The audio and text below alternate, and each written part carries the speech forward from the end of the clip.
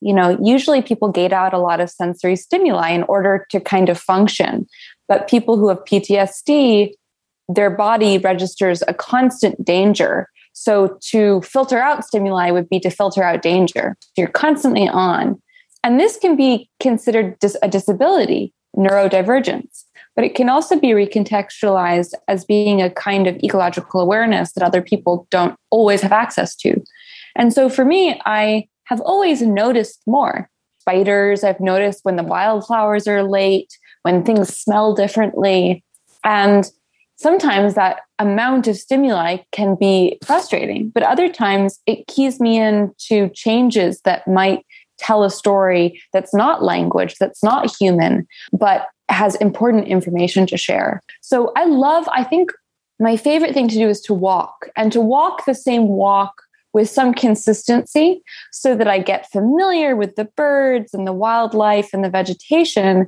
And I begin to notice over, a moon cycle, over a season, what's shifting, what's changing, what wants my attention. I very much believe that what we love loves us back.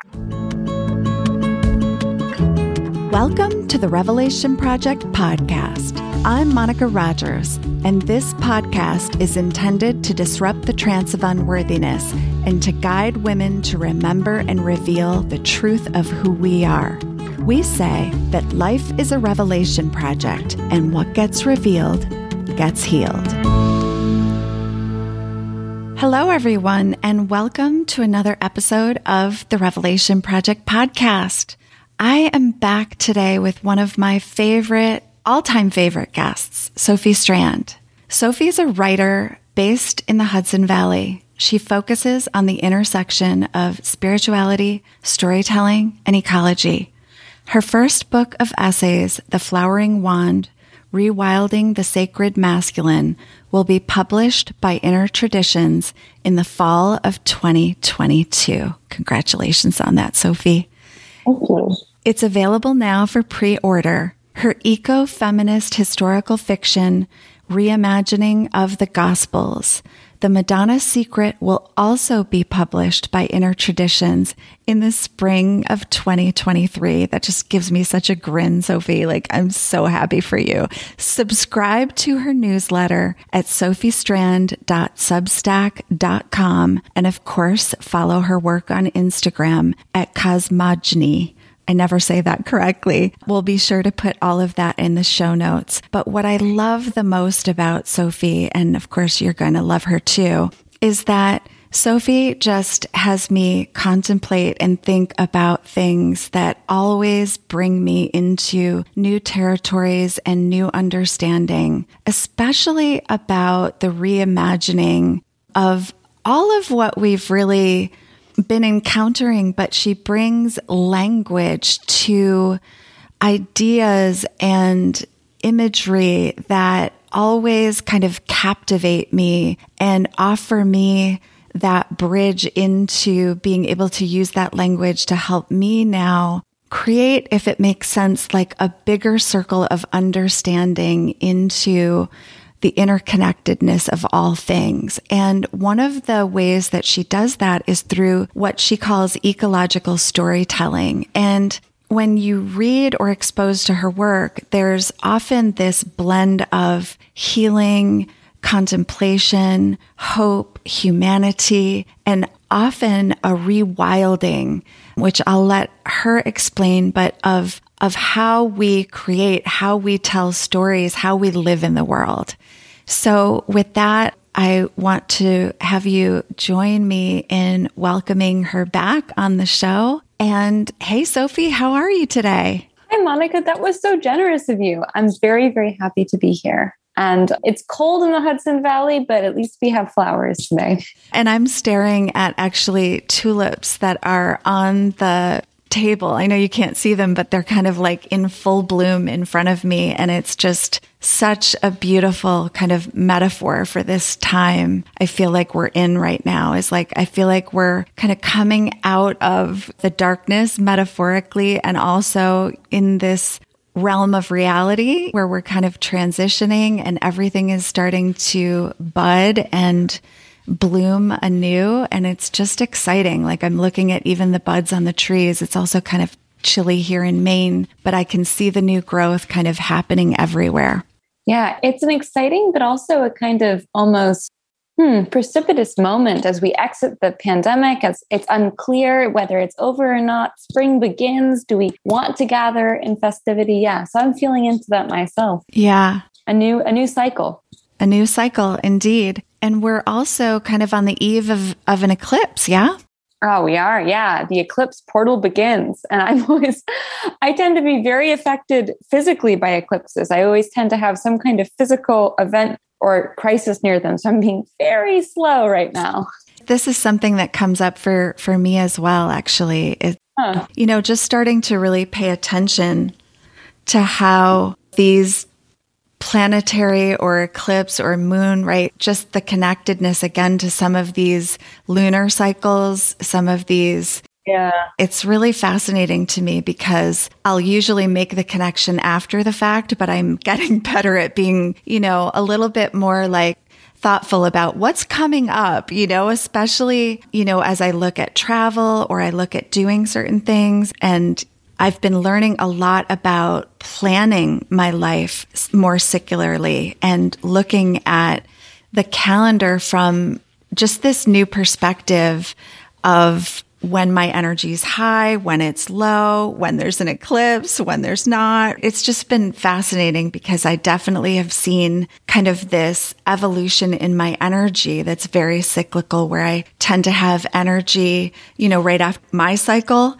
that's really creative and then kind of ebbs and flows from there or goes into a heightened state. And then it kind of like, I go back into dormancy and then I need to rest and then it's back again. I wonder, actually, one of the things I wanted to get curious about with you today is how creativity works for you, because you're one of the most creative beings I know. And I say that because you're a prolific writer, and I look at that as being such an incredible form of creativity. Thank you, Monica. I think of you as also being a profoundly connective, creative facilitator. What is creativity to me? It's interesting. I mean, I think I was raised by parents who were writers, encouraged me to make art and music and stories.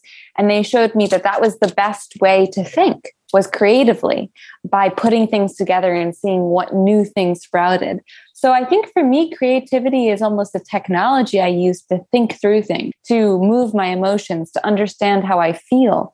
I write for work. I also write to figure out how I feel about things and what I think. I write to get rid of things, to take them out of my head. So yeah, it's a compulsion. I mean, the joke in my family and in my wider group of friends is that I have a condition called hypergraphia, where I write too much. Some people say that Stephen King has it too. It is a real condition, actually. But I think for me, creativity is a way of trying to make sense of things that otherwise might destroy me as well. That there was a time, I'm a survivor of early childhood abuse. And there was a sense early on that I had to tell a new story to save myself. Mm-hmm. That I read stories that helped me to understand that there were other possible, more generous worlds than the one I had experienced. And because those stories saved me, I realized that it was possible for me to create stories that might save someone else. I like to think of storytelling as the creative urge as being an emergency. It's a way of trying to save yourself and also provide that life raft to someone else. I love that so much. And yes, I actually, now that you're speaking of it, recall reading a piece that you called, I think the title was Storytelling as an Emergency. Yeah. And I think we even touched on emergency in our last episode. Yeah. So that really is kind of this compelling force. It's got an energy to it that has us experience time very differently. It's like it has a way of instantly kind of slicing right to the heart of why we're here, which is, I think, to get out of the trance, right? Like come out of the trance in a way that has us fully express, fully bloom, like say what we're here to say and tell the story that we're meant to tell. And I wonder, do you think everybody has a story to tell? Well, I do, because I think that story is movement. I think that humans didn't create stories. We belong to stories that are happening at scales much too large for a single human lifespan to possibly understand. I think that storytelling is the difference between the top of the mountain and the valley. And it's that gradient that creates and carves the stream of water down. So I think storytelling is, it's not that everyone has a story to tell. It's that every time you meet someone and you create that gradient, and there are these two different perspectives, it's that difference between you that creates a story. I think that storytelling is relational. So I think that every relationship has a story to tell. It's so true. And what about, I'm curious too about your process. Like, do you, and I don't know where I'm going with this, Sophie. It just feels right to kind of get curious about your process. Like, as you're kind of out in the world, do you notice a story as it's happening? Or are you a collector while you're out there and then you kind of come back and write? Or tell me more about that. Interesting. I think that I notice other beings. People who've experienced trauma are hypersensitive. Usually people gate out a lot of sensory stimuli in order to kind of function. But people who have PTSD, their body registers a constant danger. So to filter out stimuli would be to filter out danger. You're constantly on. And this can be considered a disability, neurodivergence. But it can also be recontextualized as being a kind of ecological awareness that other people don't always have access to. And so for me, I have always noticed more. Spiders, I've noticed when the wildflowers are late, when things smell differently. And sometimes that amount of stimuli can be frustrating, but other times it keys me into changes that might tell a story that's not language, that's not human, but has important information to share. So I think my favorite thing to do is to walk, and to walk the same walk with some consistency so that I get familiar with the birds and the wildlife and the vegetation. And I begin to notice over, a moon cycle, over a season, what's shifting, what's changing, what wants my attention. I very much believe that what we love loves us back. So that flowers or stones that catch our attention want our attention. So I don't know if I collect. I think I create relationships and connective tissue. And it's like, how fungi weave together forests and plants and trees. I think of myself as being a little bit like a mycorrhizal system. I go outside and all of my hyphae, which are those filamentous tissues that make up underground fungal systems, all of them stretch out and connect me in to my ecosystem. And that can be an overwhelming sensory experience, but it can also make you feel greatly held. You can say, oh, I have all of these allies. I have all of these beings that are helping me think and showing me different perspectives. So I think that when I come back to write, maybe I'm going to be writing a human story about illness. So right now, this is a good example. Right now, I'm writing about autoimmunity because I'm having a very serious autoimmune flare. So I'm looking at it from a very human perspective, which is, what is the history of this in medicine? What are ancient history examples of this? What's scientifically happening? But I'm also letting my extended body, my extended web of kinship think with me, which is, what is the hillside that absorbed the genocidal extermination of the Munsee Lenape teaching me about autoimmunity? What are the construction sites where trees are being uprooted teaching me about autoimmunity? So I'm asking my more than human allies for help in thinking through this. I love that so much. For some reason, it's making me think of Vanessa Shakur wrote a book called Awakening Artemis. Have you seen that by any chance? I've seen it and I took a picture of it. I think you posted it, but I haven't read it yet. It looks great. Yeah, well, it makes me think about it because it's the second time I've had a woman and a writer on the show who has kind of talked about all of these various ways that trauma and nature and creativity kind of do this dance together, and that there's this kind of healing available within all of that, right? That there's that the storytelling is part of the healing, that the relationship between these things is part of the healing, and that the mythology, right? When I think of kind of Artemis and just the lineage of storytelling, and it makes me really curious just about everybody's path to healing, because I've started to really play with this idea that everyone has a healing journey, everyone. And I wonder sometimes if trauma, and disease is somehow like an access to creativity, a call, an invitation, if you will. Yeah. I mean, I think that I always want to be really careful not to justify the massive amounts of trauma and violence and oppression that patriarchal capitalism has unequally distributed. Mm-hmm. And I think that we always run the risk, whenever I talk about trauma as being a superpower, I always run the risk of saying that initiation is necessary, that it's an initiation, when the truth is that most people don't survive these traumas. They die. Mm-hmm. So it can't be a call if it kills most of the people who go through it. But I do think we can alchemize. I like the idea of alchemy, which is that when something happens to you that you can't digest, that you can't get rid of, that you can't quote unquote fix, how do you begin to collaborate with it in a way that's really interesting so that new shapes, new body forms, new possibles come into view? Mm-hmm. And so for me, it's about collaborating with indigestibility and with things that you can't necessarily get rid of.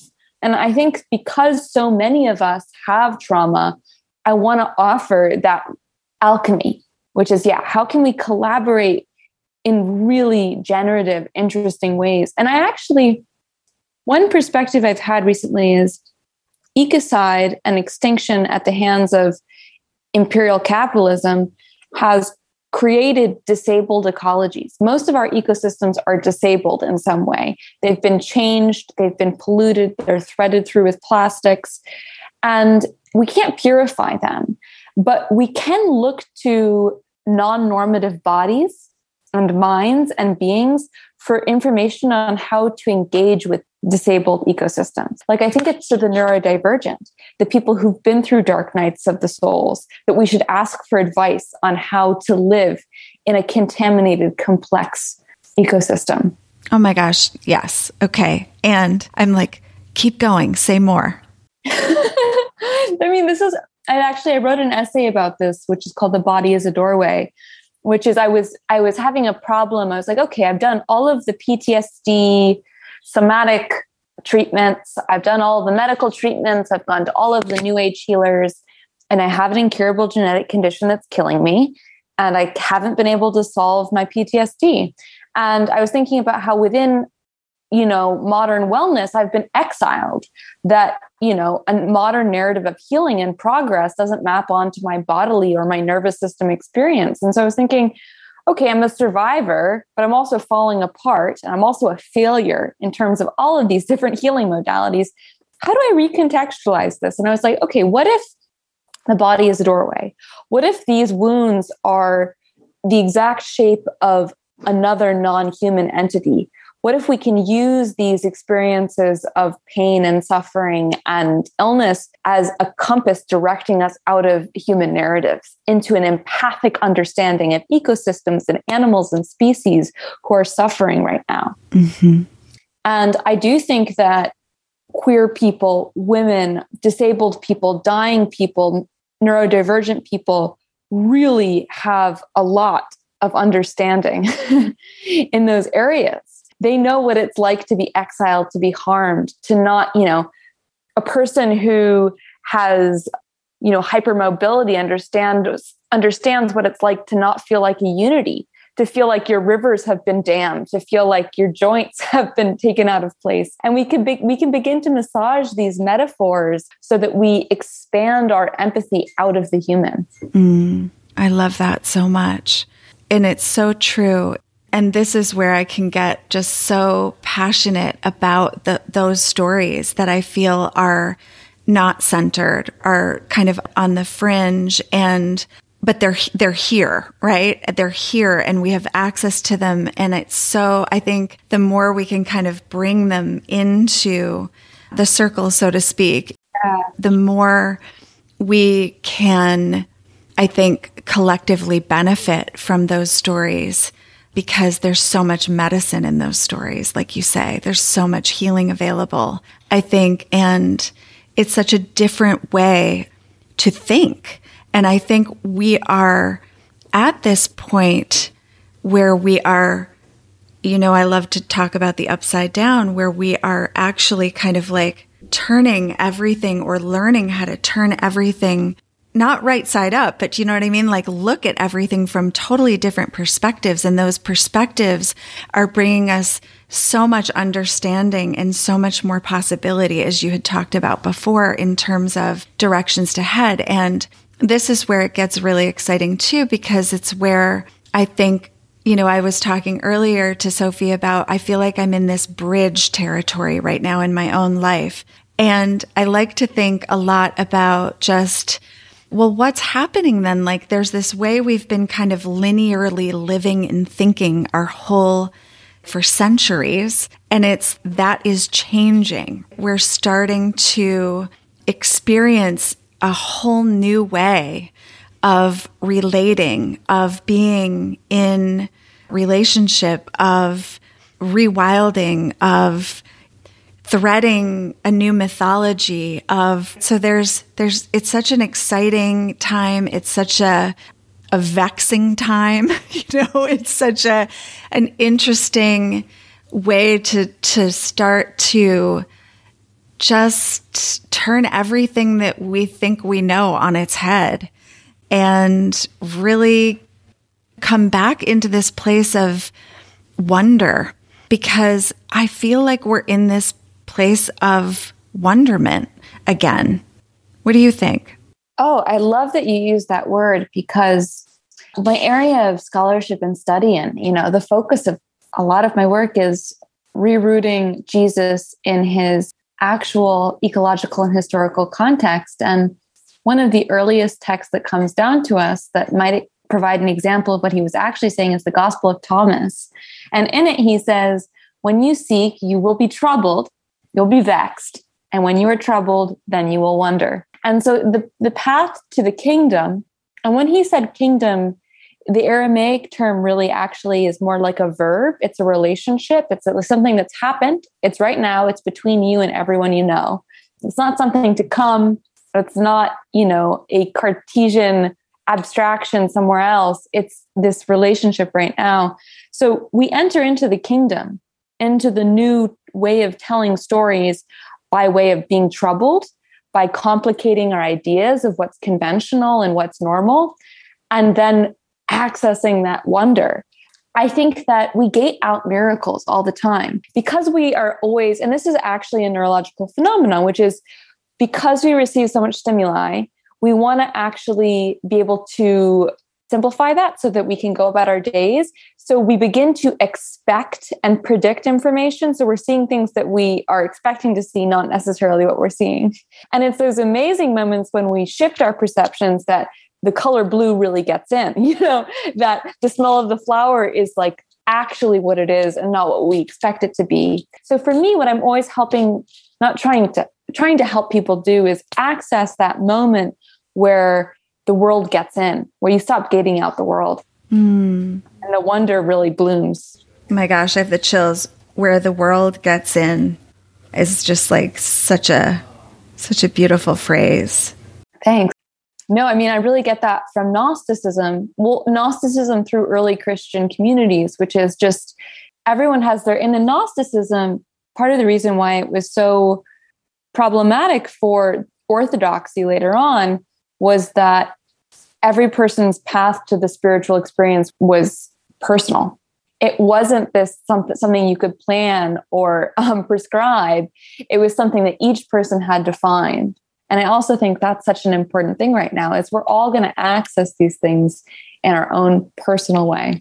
Well, and that's what the Revelation Project is to me. Yeah. That it's like, I often say, don't do her project, do your project. Yeah.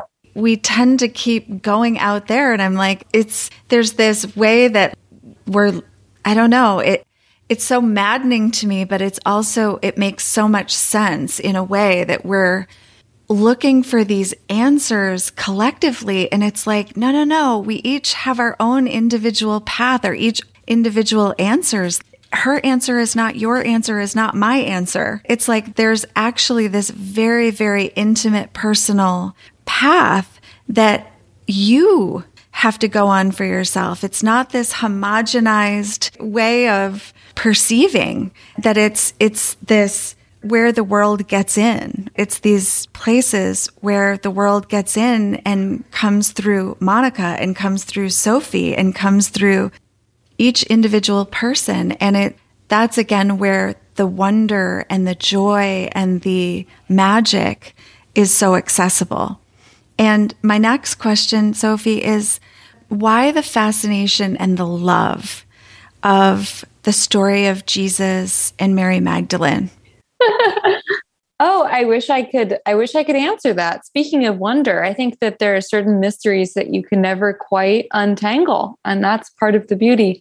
I was raised by parents who studied spirituality. My dad was an ex-Buddhist monk working with rabbis and priests and theologians and writing about the history of religion. But the truth is that I was talking about this with my parents, is I was raised in a household where there was a lot of Buddhist culture, as my dad was still working with the Soku Gakkai Buddhist sects and still very heavily involved with Zen Buddhism. And there was also a lot of Judaism because half my family are Jewish. And so the dominant holidays and stories that I was raised with were Buddhist stories and Jewish stories. So it's actually perplexing to everyone. I love it. That I've arrived. And it's interesting because my parents now run an interfaith community that's interested in the pagan roots of folk Catholicism. And so now they're working with these kind of animist undergirdings of early Christianity in Europe. But that's not what they were doing when I was growing up. That's the interesting thing, is my fascination with these stories came before that, it's strange. I think that I always had a sense that the story of Jesus was a tragedy. That I had a sense that it was a Shakespearean tragedy that had been turned into a miracle story that was then co-opted by empire. And I was confused how that happened. And it seemed also like a love story. And when I was 12, the Da Vinci Code came out and I said, there we go. Like there's some information there. And I love The Red Tent by Anita Diamant. I don't know if you've ever read it. I have several times. I love it. Yeah. One of my favorite books, and definitely an inspiration, which is how do you speaking of looking at things from different perspectives, from the upside down, how do you look at these stories that have come to us through patriarchs from the female perspective? And so I always thought, wouldn't it be interesting to look at the Jesus story from the perspective of the women? And the women is not being, I sometimes get upset that people pretend like Jesus couldn't have been who Jesus was inside of Judaism. Like he has to have studied in India. Mary Magdalene has to have come from Ireland, when the truth is all of the materials for his nature-based wild mystical storytelling and for the Magdalene's inheritance are right there in this wild biblical folkloric Judaism. And so I was like, what would it look like to go in there and resurrect that ecosystem that inspired the teachings? Because the truth is, and this is what really feels important to me, is if you really look at Jesus's teachings, they're radically anti-imperial and they're all nature-based. And they're based in a specific ecology, the ecology of Galilee. And so I said, well, maybe these teachings might make more sense if I planted them back in their flowers, their people, their daily routines. But it took a long, long time and a lot of study and research for me to even begin to feel like, I had the chops to take this on. I would say like years of research. Oh my gosh, I love that you said that because, right, it is intimidating. And I love that you were like, to have the chops. Yeah. It just really does kind of bring up these layers, right, of complication that can feel daunting, especially, when you look at just how much energy is invested in keeping the story just so. Exactly. Yeah. Oh my goodness. It's so great. And so where do you think your courage comes from? Where do I think I think that the best way of putting it is that I'm always trying to complicate the idea of an individual. We have more bacterial cells in our body than human cells. Our very cells are the product of a million-year-old bacterial merger. We're breathing in our ecosystem, the pheromones, the funk, the terpenes, the spores, all the time that go in and remake our cells every 7 years. Mm-hmm. We are always co-creative with our environments. And so I think my courage comes from the Hudson Valley. And it also comes from my ancestors. Mm-hmm. And my ancestors as being bacteria, the virus that taught humans, mammals many thousands of years ago, how to develop placentas, but also my fierce matrilineal line of women who are creative, but deeply oppressed. Mm-hmm. I especially think of my mother's line of women who had such creative energy and were so erased and maligned. And I call on them every day. And I think that I want to bring into fruition the joy, the life that they imagined, but did not get to access. And I sometimes think of whatever blessing I receive as a party that everyone is going to be invited to, and including all of my matrilineal line that never got to experience that. I'm going to cry probably just thinking about this. And I know this is something you think about too. I do think about this. I'm so touched that you just brought that up because I had the opportunity to take my mother to dinner the other night. And like you, I have this really interesting, very complex kind of background in terms of, how you were describing the Buddhism and the Judaism. And so for me, it's like this just really interesting and very dynamic story of how my parents came together. And there was 20 years between them. And my father already actually had a wife and 3 children when they met. His wife was very ill and there was a lot going on. My mother had left the convent. She was also a nurse. Wow. Yeah, they met in the OR. He was a surgeon. She was his scrub nurse. She actually had a subarachnoid hemorrhage. So she ended up in the same hospital. He noticed she was missing. Like, it's this crazy story from the OR, right? He was like, where's the nurse? Where's my scrub nurse? And it came to pass that right at the same time, he was drafted to Vietnam. Oh my God. And because she couldn't go back to nursing, he had to go to the administrative office of the hospital and tell them that he wasn't able to leave his children and go to Vietnam. Yeah. And leave his wife to care for them because his wife was so sick. So they sent my mother. So they sent my mother to care for his children, and they started a correspondence, and then they eventually ended up together. The interesting thing was there was a tremendous amount of trauma, including the fact that my mother doesn't necessarily have access all the time to a linear progression of the memories because of the subarachnoid hemorrhage. So I've only ever been able to piece parts of the story together if I ask her the right question at the right time. And my dad died when I was 20. So it's like... Oh, Monica, wow. It's just interesting, right? Because it's like this... And he was 20 years older. So he was 70 when he died, still very young. But so was my mom. My mom was only 50 when he died. So if you can imagine, I was only 20. So trying to I was just getting to the time where you're curious about your parents as humans, Yeah. It just feels really relevant because part of what I was talking to her about the other night was just the matrilineal line on both sides, actually. And I had just started recently getting very, very curious about who my father's mother was, because I never knew her or her, like that whole line of individuals, because his mom had passed well before I was born. Yeah. And so it was just starting again to really perceive how we always hear about the patriarchal lines, but we don't often know much about the matrilineal lines, and bringing those back into focus and understanding who these women were and what were their stories. And part of this is that I had two sisters who never got, it's like my mother came into their lives and their mother ended up in the hospital and then died, and like they never saw their mother again.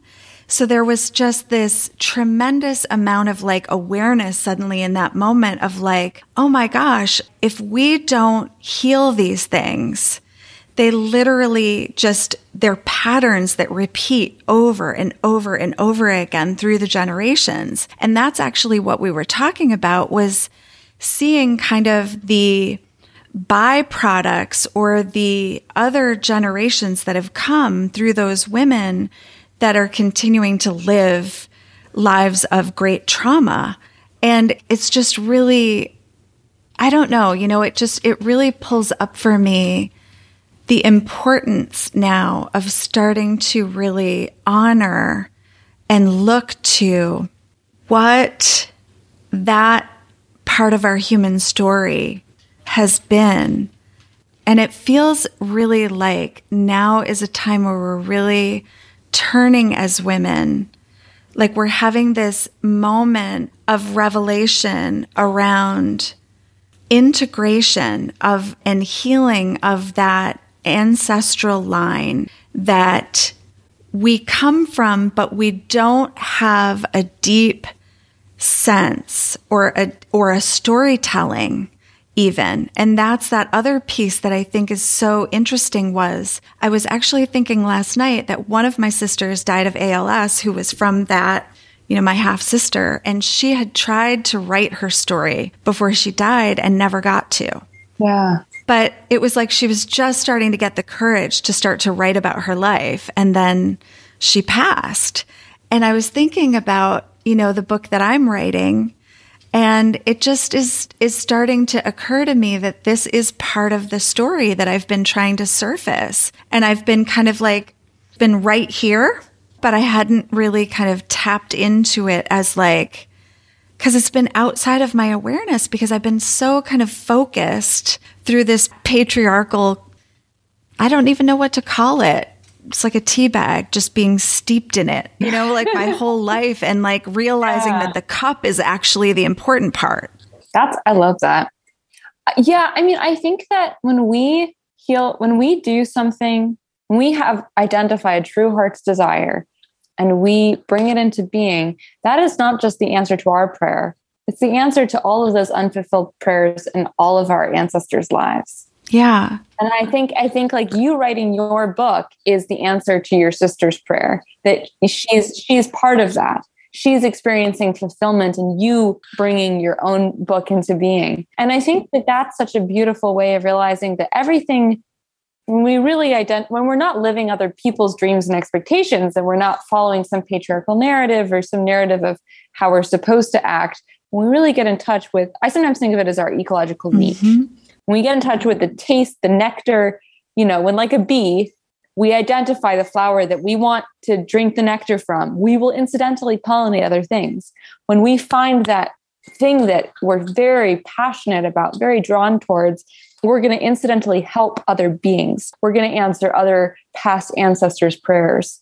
I think I heard, I'm trying to remember, I think perhaps it was Pat McCabe who said in an interview I heard, which is during the Inquisition, when queer people and healers and herbalists and women were getting exterminated across Europe, those people were praying. When they were in prison cells, they were praying. And they didn't experience their prayers as being answered. But we, in our freedom right now and in our ability to liberate other oppressed people right now, can answer those ancient prayers, that we are the answer to our ancestors' prayers. Yes. And for me, like looking back on all of these different interruptions and stories, the Inquisition, the Holocaust, I've been really sitting with all of the stories of my friends' families and my own family of Holocaust survivors in the past week, because it's been the remembrance, and just thinking of all of these interrupted lives and how can we view our own ability to satisfy our hunger, to drink water, to be with our families as a kind of honoring of all of those interruptions. Mm-hmm. Mm-hmm. You always bring things into focus for me where I'm like, oh my gosh, I just need to just sit in that for a little while, and just really kind of, I love it so much. And which leads me to my next question, which, well, there's two questions. One is, what does revelation mean to you? What is revelation? Well, it's the unveiling. It's the coming of the truth as some kind of universal cosmic experience. It's the shift. It's a paradigm shift when how things really are is suddenly apparent. I'm thinking, of course, in terms of kind of early first century eschatology, the eschaton, the coming of the new age. But for me personally, what does revelation mean? I think revelation is ongoing. And I think that's something that you, from your own work that I've come up against, would share, is that it's more to be revealed, that it's a sense that what you believe is certain is always shifting. Just as weather cycles, as the season cycle, as the moon cycles, so do other things come into view at different points. Sometimes the morning star is visible, sometimes it's not. There are different constellations for different times of years. So I think that right now, especially in this particularly hot political situation right now, we think that there has to be one fact, one truth. And truth is unfolding constantly, always being revealed, always being adapted. And that people who talk about science as being true, I want to be like, science is always updating. Science should evolve. It should change and it should check itself. It should be in conversation. So yeah, I think for me, revelation is movement. And it's the ability to move, to let the lymph move through your body so it's cleaning you out, keeping you fresh, resilient, adaptable. Yeah. Check. Love that answer so much. And and I love all the answers that I get about this question that I've recently been asking, because what I've realized it is to me, it's different, right? To everybody. And it all belongs here. It's like it's all relevant. And I want to say the same thing about truth in the moment. Yeah. My other question was about contemplation, because I do see you as such a deep thinker, but here's what I also notice. You are also a deep feeler. It's like I almost sometimes see you feel into your answers. Is that correct? Ooh, I love that. And that feels like, thank you for seeing me. Yeah. I would say that the way I think is like a spider using its whole web to think. It's embodied cognition. Yeah. I think I was thinking lately that I remember I said to my ex, right before we broke up, I had just finished one book and was planning the next. And I said, you're going to have to take care of yourself and keep yourself busy, because I'm going to have to walk 100 miles to write the next book. I'm going to need to walk hundreds of miles to even feel into this. And I think that's true, which is every idea I have, I take on a walk and I walk into it. So yeah, I think contemplation for me is somatic. It is embodied. It's like dancing into something and feeling like, oh, does this work? How does this feel? Yeah. You take the idea on a walk. Gosh, I love that too. I'm imagining you getting the idea kind of from your head down through your whole body as you're walking, right? As you're walking. So that is really amazing. But I've also been really intrigued by this idea of contemplation, because I've been looking at the work of Richard Rudd a lot. Do you know anything about the Gene Keys? No, I don't at all. He has this kind of really interesting distinction about contemplation, and that it's different from meditation and it's different from concentration. It's kind of like this blend of concentration and meditation. And so it becomes contemplation, and that it's this idea of not needing to know the answer, but just kind of being with it. This process of just being in an inquiry, being in relationship to complex ideas that just kind of start to inform you. Yeah. You know, that just in the being with them, they actually start to integrate, because we're not trying to just solve them up here. We're actually absorbing them and becoming related to them from different points of our being, if that makes sense. That's beautiful. Yeah. I've been thinking about this. I've been calling it in my own life a generous uncertainty. Oh. Which is like F. Scott Fitzgerald writes that, you know, the sign of a true intellect is the ability to hold two opposing ideas in your mind and not go insane. But I actually... So good. I love it. I've heard that before, but I always love hearing it again. It's so true. It's so good. But there's so much information being produced at such a high rate every day that I honestly think that it's about how do you hold a million opposing facts in your head without going crazy right now. And so for me, what I like to think about is that moment when an electron jumps between orbits, like you can't tell where it is. And it's emitting light. So you can tell only where it is as it emits light. And I like to think of that. The healthiest place to be right now is between orbits, jumping between ideas, thinking about how they relate to each other without voting for one completely. Because the problem is when the sands are shifting and you voted for one sand castle, you can very easily be swept away. It's much better to be able to kind of dance with the uncertainty and to be playful with it. Yeah. So I love that contemplation, because also it sounds like for me, just listening to you, it involves the body, that it involves this mellowing, this kind of alchemizing, metabolizing, like a metabolizing of ideas. Yes, I think that's a really accurate word. It's a metabolizing. And, you know, interestingly enough, now that I'm thinking about it, oftentimes, without going too far into it, what he's having you contemplate are exactly that. There's a shadow and a gift, and what he calls the city, which is, you know, an ancient word, but it's kind of like coming from from what seems like these two opposing things, or coming through them to really kind of unlock the gifts or the wisdom that's hiding inside of that paradoxical concept.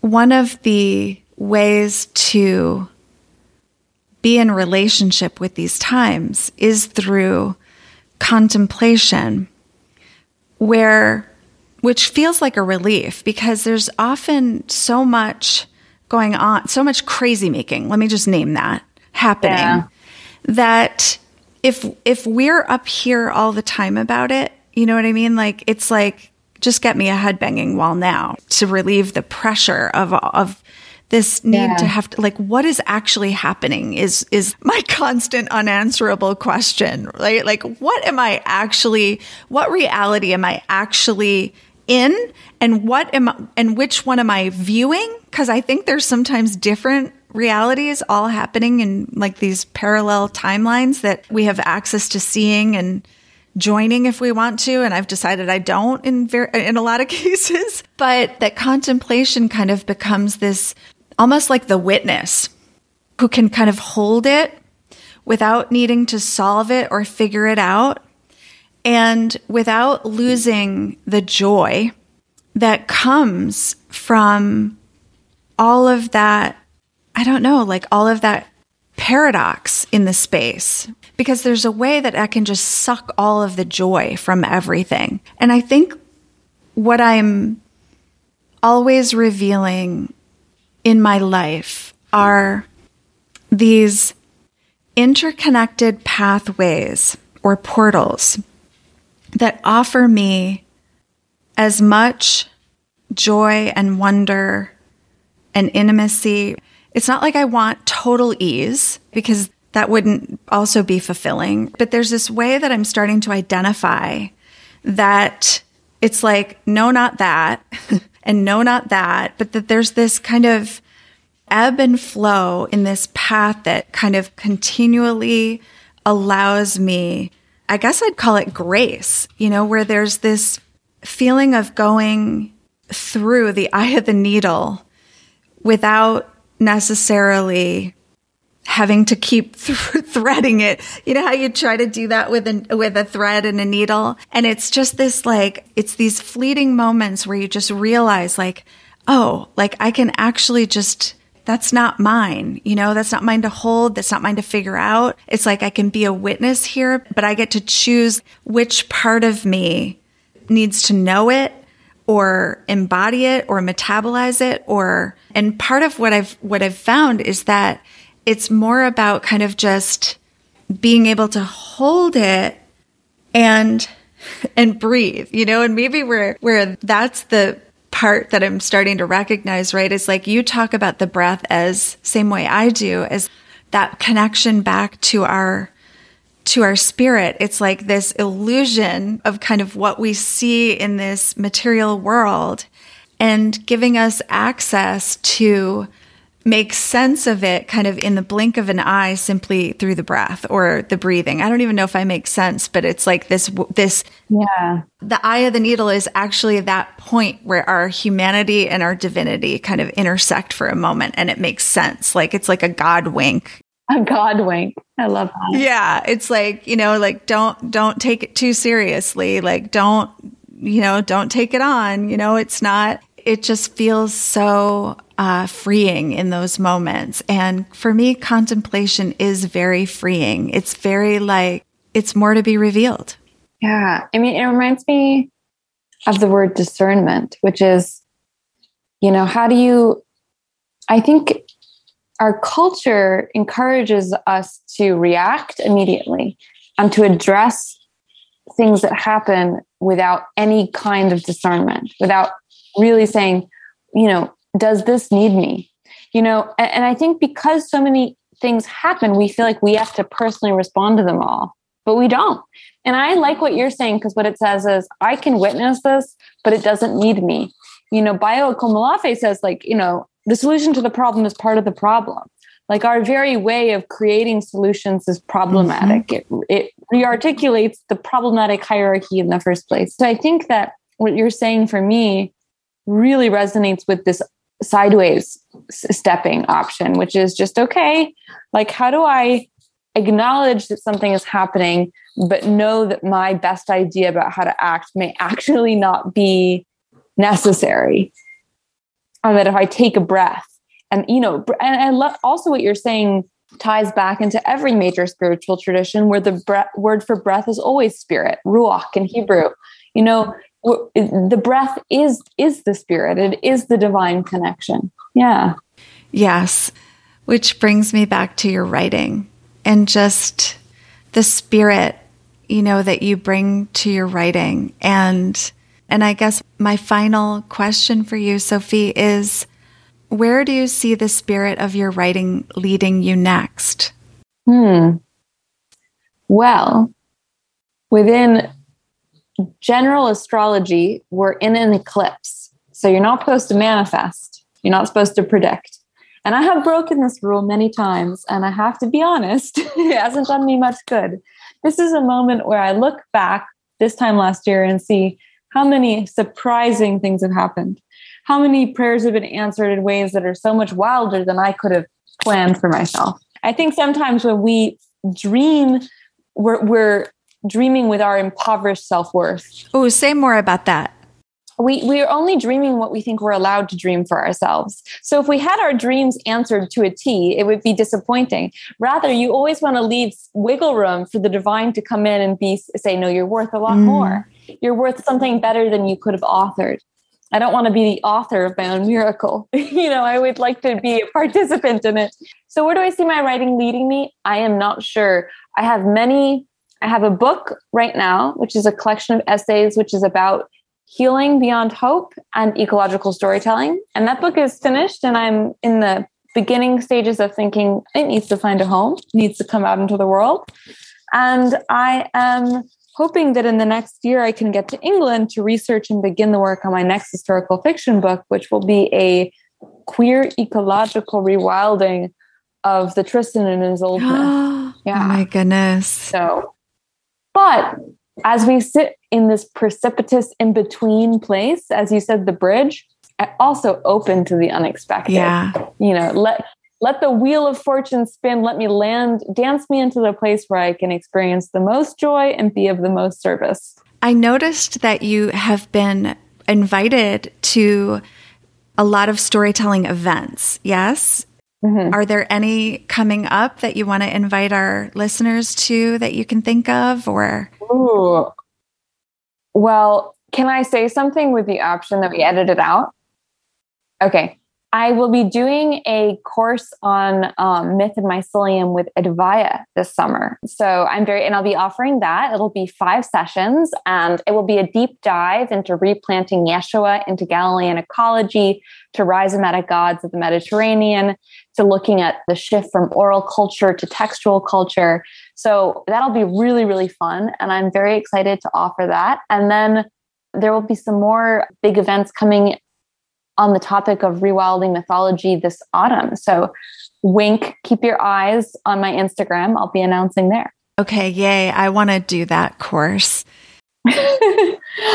It's going to be the nerdiest thing ever. It's just going to be me talking about Jesus and plants and parables and storytelling. Yeah. Bring me all the nerdy. I am here for it. I love it all, because and that's the thing I love the most about you, Sophie, is like there's just a way that you speak and like you give me permission to think in ways that I obviously enjoy. And I notice that my goal always when I'm talking to you is to make enough space for you to share more of the way you be in the world, because I really do feel that you are a teacher for me and for many people in terms of how you see relationships and see opportunity and see storytelling through those very lenses. And so it just becomes for me like this fascinating, it's like the more I hear you speak, the more I notice that my thinking changes.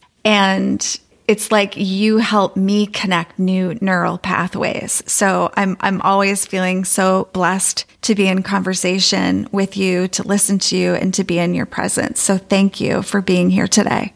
Monica, I feel the same way about you. And I feel like you're doing that work with your podcast, which is you are weaving together all of these different stories so that a greater whole comes into being. I think of lichen, which is like algae and yeast and fungi. Like you're bringing all of these different perspectives to create something like completely new. Thank you. So thank you. Thank you for weaving me in.